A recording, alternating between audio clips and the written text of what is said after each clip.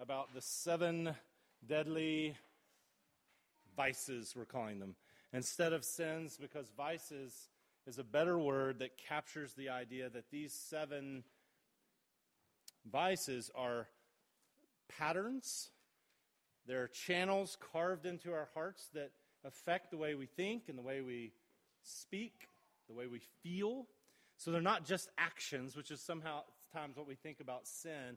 They're actually ways of being. They're part of our catastrophic disorder against God. And so we're looking during this Lenten season at the chasm between what we wish we were and what we actually are. And we're trying to identify these ways where we might not even know it, that we're opposed to God, or we're shielding ourselves from Him, and therefore proving authors of our own destruction. And I would say as we start this sermon that all of these things, but this one in particular, when we talk about money, it's scary. Scary for me, but it's scary for y'all, because it's such a central feature of our lives. And so it's helpful to remember Augustine's saying, "Who am I, O Lord, to myself, but a guide to my own destruction?" That wise spiritual authors have often realized, if I'm left to my own devices to come up with my own thoughts, or to embrace the thoughts that everybody else thinks, then ultimately what I'm going to do is run myself into the ground. I'm going to hope in things that are eventually going to decimate my heart. They're going to strip me of hope. And so today, here in Luke 12, we're talking about greed, which Jesus tells a crowd to be on their guard about. And the problem with this particular vice, this particular pattern of sin, which Paul calls the root of all kinds of evil, the love of money is the root of all kinds of evil. Many people eager for money have wandered away from the faith and pierced themselves with many griefs. But the problem with this particular sin pattern is that it's so respectable. In fact, if you could pick out a sin pattern for your future son-in-law, this is the one you'd want him to have. You don't want your daughter to marry a slothful person or a lustful person or a gluttonous person, but you'd be pretty okay if they married a greedy person. You'd be totally fine with that. And if you said you wouldn't, you are lying. And that's what makes it hard, because it's what spiritual writers would call a respectable sin. It's one of these kinds of sins that if you do it, no one will say anything to you. Oh, well, they might. They'll applaud you.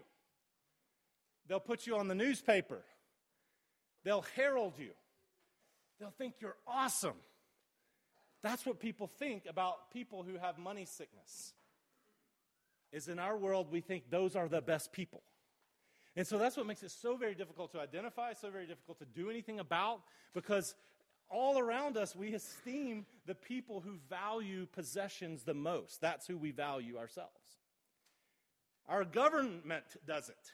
Our government needs greed to be sanctioned, and so it does things like create, some kind of idea where you say, hey, you want free money? Because everybody knows you can get free money. You can get a lifetime of free money. Just give us a little bit of money, and you'll win a chance to get some free money. Easy money. You won't even have to lift a finger for it. And if you'll do it enough, we can send a lot of middle-class kids to college. It's called a lottery. And our states sanction the greed and give you compelling commercials about it that say, if you will obey your greed, then our colleges can be well funded. If you'll just spend your hard-earned money at a chance of something you're not going to win. That's why the Puritans didn't like gambling, because there was no real goods exchanged. Somebody wins, somebody loses. In business, both people should win. Christian way of thinking about commerce is both sides win. So this is what's so very hard about it. It's sanctioned our state, our culture. If you look around and say, who do you value? Who are the heroes in our world? There are people like Warren Buffett. Why do you value Warren Buffett? Well, hopefully you value him in some ways because he has mad skills. He's very intelligent. He's an incredible investor. But in a large way, we value him because he has approximately $22 gazillion at last count. Or Bill Gates. He has, $19 gazillion. Or professional athletes who get paid only $1 mazillion, $42 mazillion. These are all technical terms. We think it's awesome when people have lots of money because that means they are something. That means they have a lot of power. That means they are the ones who run the world. That's what we think, which makes it awfully difficult for us even to begin to hear what Jesus is saying. It makes me nervous to talk about it. But we're going to. And Dorothy Sayers says that this is the kind of sin, greed is the kind of sin of the haves against the have-nots. We talked a few weeks ago about envy, which is a sin of the have-nots against the haves. This is a sin of the haves against the have-nots. It's part of the problem with greed. Part of why Jesus says to this man, watch out, be on your guard against all kinds of greed. A man's life does not consist in the abundance of his possessions. Jesus has to say, watch out. Beware. Because, as Tim Keller says, most of the sins you can commit, you're not really that fooled. If a man commits adultery, he doesn't wake up the next day and wait a second, you're not my wife. He's not fooled. He knows he committed adultery. But the problem with greed is every single person in here knows somebody greedy. It's just not the person in your seat. Think about that for 3 seconds. We all know greedy people, but it never occurs to us that it might be us. And so Jesus tells these things. And part of the way of hearing what he says is recognizing that he's actually challenging your view of reality. That's really what he's doing. He's actually talking to his disciples. We're told, meanwhile, when a crowd of many thousands had gathered, more people than there were at Trump's inaugural address, so that they were trampling on one another, Jesus began to speak to his disciples. This is a packed house, more people than at a Coldplay concert. And he says, as he starts to talk to them, he starts to warn them. The kingdom of God is breaking out. The rule of the heavens is being set up on earth, and this is going to create not more jobs and shinier teeth. It's going to create conflict, unfortunately. What's going to happen as the king, who's been king all along, breaks in, and this is what the whole Bible is about, the king who's been king all along, breaking in and saying, I'm going to take back my world now, and I'm going to gussy it up. And I'm going to make people so they're no longer the gods to their own destruction. I'm going to make them the way they're supposed to be. But people don't like to have their authority challenged, and I don't either. And so Jesus is saying, look, here's what's going to happen.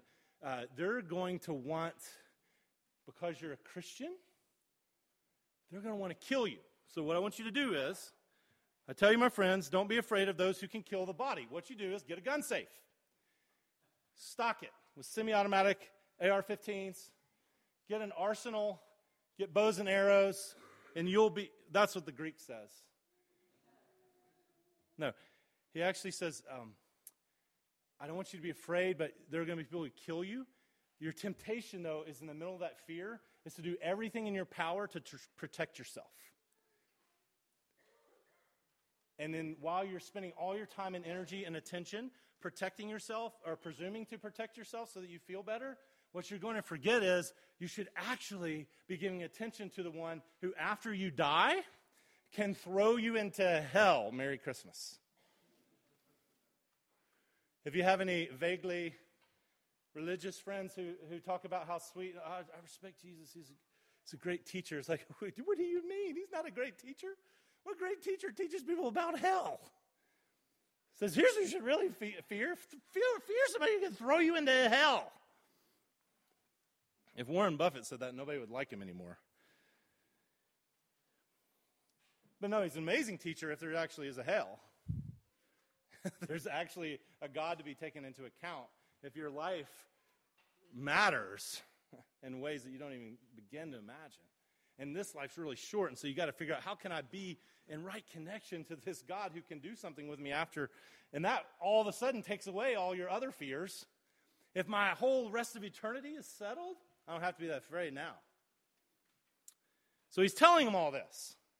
And he's saying, hey, when you're really scared and you're about to come in front of a Senate Judicial Committee, you're not going to have to prepare for 3 weeks in advance and read all the briefings.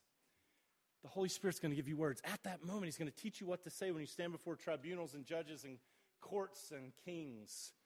And at that moment, some dude comes into the room, busts out and says, hey, Jesus! It's a big crowd. Tell my brother to divide the inheritance with me. And Jesus says, I'm sorry, were we talking about that? I'm kind of in the middle of a thing here. It's very bizarre, but a greedy interrupter just kind of shouts out like a kid. You know, we do this. Mom, tell her to give me my doll back. We love to tell people in authority what to do to other people, not to us. Tell him to give me my money. Martha did that too. Tell her to help me. People love to tell Jesus what to do for other people. And so what's interesting about this is this man says, tell him to divide the inheritance with me, which means probably he was a younger brother. And therefore his brother would have received, the older brother, the first son, would have received the inheritance. And so they've kind of had, in the first time in human history, in the last time since, some kind of inheritance dispute. Where normally, people are like, oh, whatever you want to do, we don't even need a will. It'll all work out fine. We'll divide up the stuff. Everybody will hug after, and it'll all be fine. Everybody will be content. Everybody will be for each other. It's fantastic. Oh, that was the alternate reality, sorry. But what's interesting is that when Jesus is told what to do, tell him to divide the inheritance with me, Jesus says, that reminds me about greed. He doesn't get into the details of it. He doesn't tell me, can you tell me the facts of your case, please? Can we work through the details of this? How much is involved? How do you want it divided? What's already happened? Are your parents even dead yet? He doesn't get into any of that. He just says, that reminds me about greed. I hope it doesn't hurt your feelings. Be on your guard against all kinds of greed or money sickness, greed, which preoccupies you with your own wants while dulling your ears to the needs of others. So that's what greed does. That's one of the things he's going to say. Greed preoccupies you with what you want. Everybody's got wants and everybody's got needs. Greed preoccupies you, fills all your attention with what you want. And you want, and you want, and you want, and you want. And all of a sudden, you can't hear anymore what anybody else around you actually needs. It doesn't matter to you. You're desensitized to it. And so Jesus says, be on your guard against all kinds of money sickness. A man's life does not consist in the abundance of his possessions. And it's always fun for me to think about the opposite. When Jesus says a thing like this, your life doesn't consist in the abundance of your possessions. He says it because he knows that man and everybody in the audience actually comes to believe that our life does, in fact, depend on the abundance of our possessions. That's what we instinctively think, because life is fragile. We know, first century people know, we know it's vulnerable. Things can happen. You can die. You can lose your job. You can lose your health. And Luke Timothy Johnson said, where fear is strong, the acquisitive instinct grows monstrous. That's what Jesus is identifying here. And so he tells a story. Here's a parable. the ground of a certain rich man produced a good crop. He's a farmer, local agribusiness guy. A bumper crop, surplus that year. And he has what, in common parlance, you've heard people say this, white people problems. You hear people of all races say it. Oh, come on, you're seriously complaining about this? Guy's complaining. What shall I do? I made too much money this year. What am I going to do with all this money? There's money laying around. Surplus every place. What am I going to do? I've got too much. I got it. Here's what I'll do. Well, I don't want to build any crops over my fields because then I'll take away my potential productivity in the coming year. So what I'll do is I'll take my present storehouse. I'll just tear those things, demolish them, get a write-off anyways, and I'll build newer, bigger ones.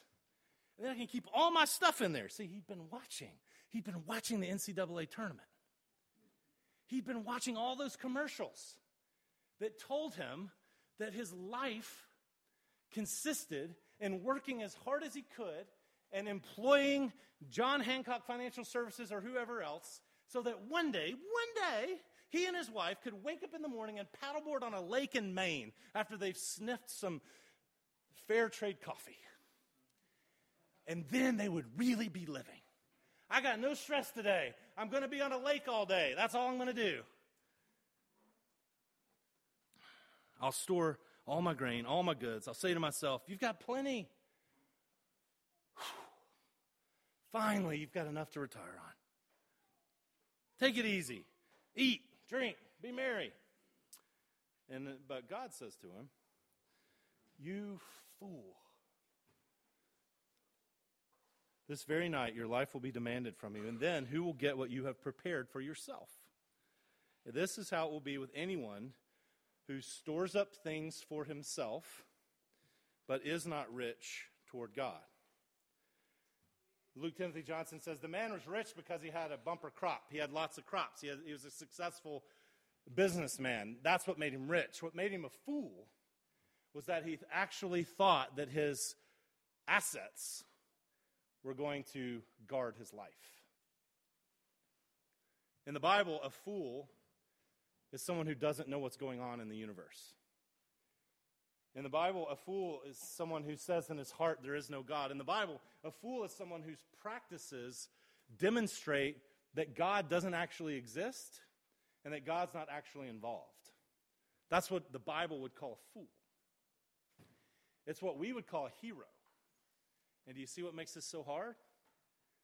We would call a dude who had a bumper crop and growing, overflowing assets and accounts and enterprising in every direction. We would call that dude who was ready for a retirement, we would call that dude wise. We'd call that dude or dudette savvy. We'd call them smart. We'd call them responsible.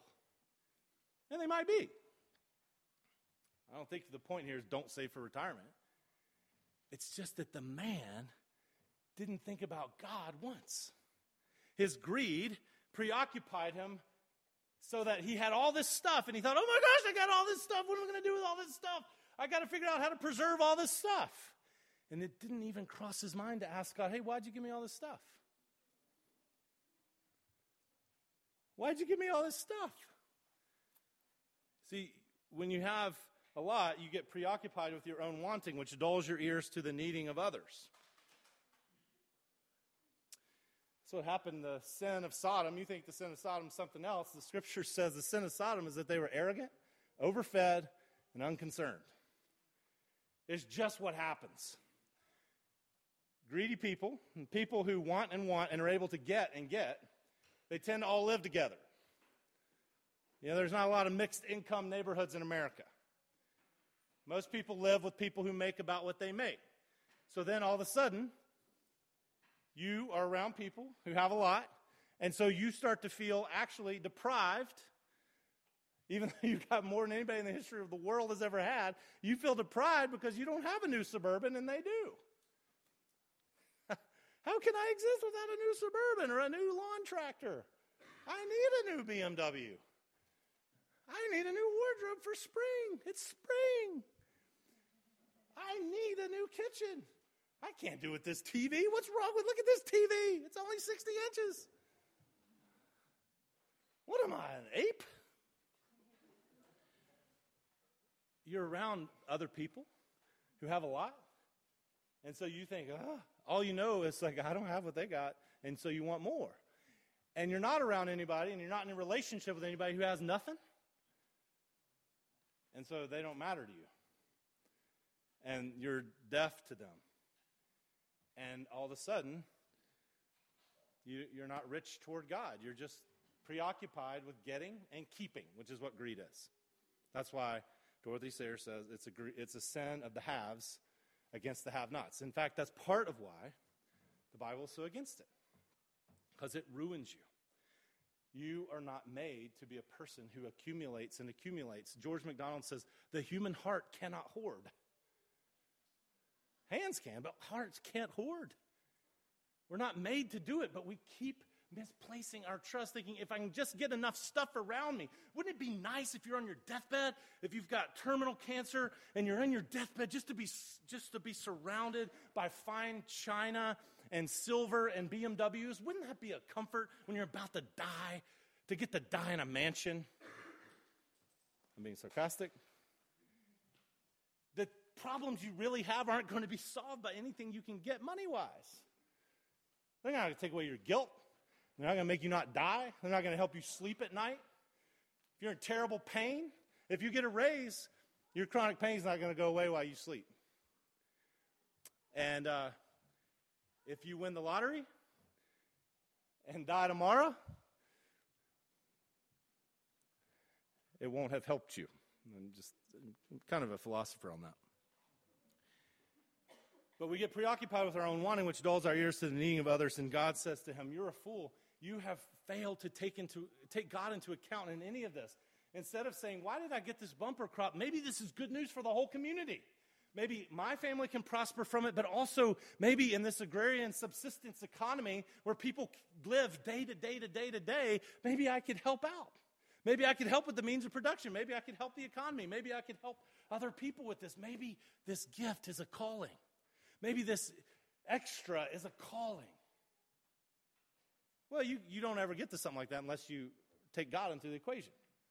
If you think you had something to do with it, look at this crop I produced, then you're going to try to hang on to it. But if you think, look at this crop God gave me, then you're going to say, oh my gosh, why did he give me this? Interestingly enough, this greedy interrupter who interrupts Jesus, he actually tells us how to interrupt our own greed. He is the occasion to tell us how to interrupt our own greed. Because Jesus then goes on with his disciples and he says, hey guys, so look, be warned by this fool. The fool, his problem wasn't that he had a surplus. His problem was he never thought of God. His problem was that he thought his surplus was going to quell his anxiety and prolong his life and fortify him against danger. In other words, he thought his full bank account was going to preserve him from death. The fragility of life was going to be taken care of by having enough money. And he says, but I tell you guys, I want to tell you not how to be fools, but how to be wise, how to interrupt your own greed. And one of the ways you interrupt your own greed is you look around as I have and notice that there's ample evidence of the world being a place that is God-bathed. And so Jesus would say, hey, one thing you can do if you want to interrupt your greed is this. The next time you start getting really anxious, most people don't get anxious at 11 in the morning. You get anxious at 11 at night or 2 in the morning. You start worrying like, how am I going to pay for college? Are you looking at your tuition bill and you're like, okay, $485 million. No problem. No problem. We'll take care of that. Should be able to cover that in, 2-3 years? Okay. You start to get worried. How am I going to have enough for the future? Am I going to have enough to pay for school? Am I going to have enough to fix the car? Am I going to have enough to replace the car? Am I going to have enough to get braces? Am I going to have enough to, all these things. Life's fragile. Am I going to have enough? Jesus says, here's what I tell you. The next time you get worried, don't run to a spreadsheet first. Walk outside. Join the Sierra Club. Look at a flower. You're like, oh, come on, hippie Jesus. Are you kidding me? He's like, look at a flower, man. No, because you know why he said, look at a flower? Because his view of the economy that we're a part of is not capped. He thinks we're in an enchanted world. That flora and fauna are elegantly and artistically designed by God, even though this lily of the field that's so beautiful and so splendorously adorned could have a cruel little kid with a golf club knock its head off. And God still made it that pretty. And little birds that are so foolish that they might just see what seems to be a clear opening and just smash into some glass. Have you been sitting somewhere by a window and a bird just crashes in? God's looking out for those birds, apparently not well in that moment, but he says that birds get fed and flowers get grown and cedars are green and oaks are strong, and they just sat there. They didn't meet with a financial advisor. They didn't stay up all night. They weren't even able to eat organic food. They couldn't because they were just stuck there. They're inanimate.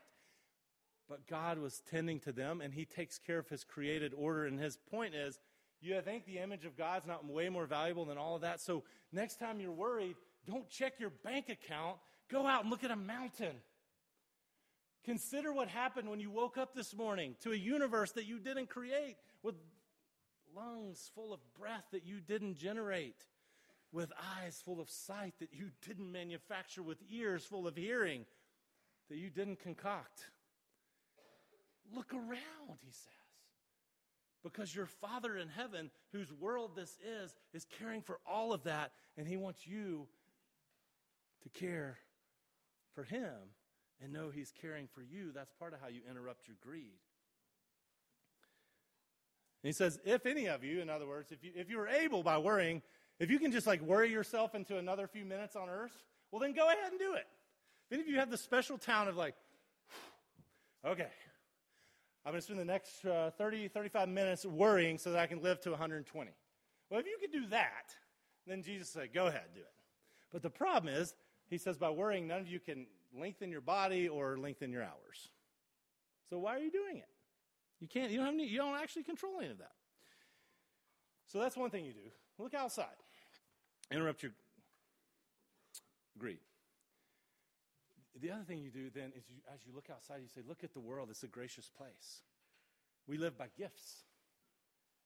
My stuff's on loan, my breath and my check. My home and my heart. They're on loan for me. So when I get a windfall, when I get a raise, can I be glad and say, thank you, Lord, what an amazing gift. Is this meant to be good news only for me or for someone else as well?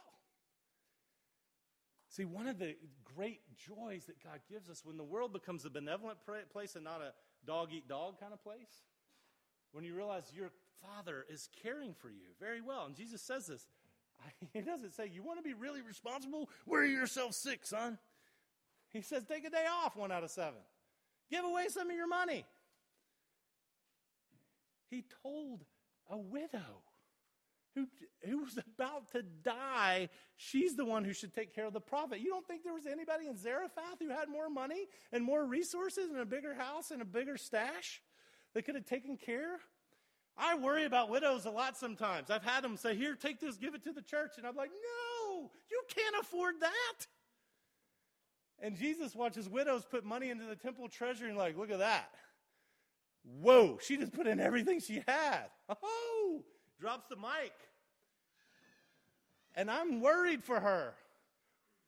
Why is he not? Well, he thinks about the world as a different place than I do. He thinks actually God's involved in it. So if you start to think that the world is full of gifts, that God is a gracious God, and grace is what we live off of, then all of a sudden, when you go to work, you're not like, okay, I know I'm only 30. If I just work hard for 22 more years, maybe I can retire early, and then I can live on a lake in Maine on a paddleboard, because then I'll really be living. So just 22 years of hard work, and just grit my teeth for it. What if you could wake up tomorrow and be like, look what God gives me to do today for the benefit of others.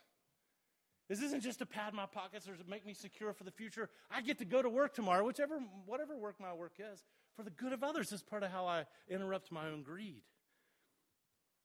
The other thing you can do is you can start to think about unexpected expenses in your life as God's kind of discipline to limit your greed.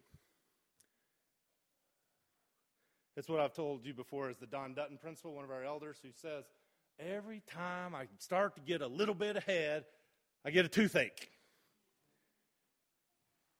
I think it's helpful to sometimes imagine when you have exciting weeks where you get the power goes out, let's say, for instance, 36 hours, and you lose several $100s worth of meat. You know, I can't believe I lose all this meat. I mean, that's what I feel like inside. I can't believe I spend all this. And then, like, walking yourself back and thinking, well, it's God's meat, I guess. I mean, He spoiled it. He made the storm come. I kind of think a storm like that, like a snowstorm and a storm that knocks the power out, is God's way of saying, hey, excuse me, sophisticated people, you just came home from a short vacation, and when you got home, there was no power, and your cell phones didn't work, and your phone didn't work. And so you're like, what do we do now? I guess we die. I mean, we don't even know what to do. No one knows what to do. All God has to do is send a storm, breathe real loud, and like the whole city and the whole earth shuts down. We don't have electricity. No one knows what to do anymore. We can't eat. We can't cook. We can't live. We can't sit there. It's dark. And so when you get a bill in the mail that says, hey, your insurance is going to pay $4 on this, and you get to pay $32,000. Or your hot water heater starts to leak, or you get a tree lands on your house, or AC goes out, or whatever happened to you this week, or whatever's going to happen to you tomorrow. Sorry in advance. If you could start to think, well, maybe God's just trying to make it so that I got to keep trusting Him to limit my greed, because most people really just aren't cut out to have a whole lot. You can watch professional athletes and see what happens to somebody who's not been trained in character to handle wealth if you suddenly give them an enormous amount of wealth. Well, they are almost certainly going to destroy themselves and others. It's because we can't handle it. So you recognize God may limit you in some ways. He may limit your income in ways you don't wish, increase your expenses in ways you don't wish. So you got to keep trusting Him. And then you limit yourself sometimes by giving. By deciding, I'm going to give away money. I'm going to set a cap. I'm going to live on this much, and when I get my surplus, I'm going to give that away. And that way, I'll stay participating in the needs of others. I realize what's given to me is not only for me. I won't be aloof and dull to the needs of others. I'll be rich towards God. I close with this. John Piper tells a story. He doesn't tell a lot of stories, but he told a story 20 years ago at the Passion Conference. A lot of students there. At this point, he was relatively unknown, 54 years old, I think. And he wasn't famous yet. He wasn't John Piper. This is kind of like the thing that put him on the evangelical map. And he told this story about this missionary lady who'd spent her life devoting herself to the poor in Africa somewhere. And a doctor who retired and went over and joined her. They were lifelong single women, and they were serving these people. And one day they were driving, and the brakes went out of their car. And they went over a cliff, and they died. One of them was in her 80s, and the other was maybe in her 70s. And he says, is that a tragedy? He said, no, that's not a tragedy. Here's a tragedy. He pulls out an article from Reader's Digest, 1998, where it talks about, I don't know. I can't remember their names. John and Olivia. Just making up stuff. Is there anybody in here who has that combination? I hope not. And the story was about how when he was 59 and she was 52, they were able to retire. And so now they spend all their time collecting seashells and playing softball. And he said, that's the tragedy. People with 30 years of health who are not thinking about meeting God and standing before him. And he said, what did you do with the one life I gave you? They said, look at my seashells. Look at my swing. I've got an amazing softball swing. He's like, what? You're 59 and you got an amazing softball swing? That's what you've got? He said, that's the tragedy. Don't waste your life. Greed would say, waste your life by appearing to make a life for yourself. But Jesus says, that's fool's talk. Your life does not consist in the abundance of your possessions. Jesus demonstrates it because he gave up the possession of heaven, the glories of it, so he could come here to earn it for us. And he says, do you want life? Do you want security? You want approval? You want freedom from fear? You need to link up with me. Anything else you can hang on to can be taken away from you. The power can go out. Sickness can come. The lights can be turned out on your life. But if you believe in me, you'll live forever. And right now, today, you've got power to participate in God's benevolence to the world.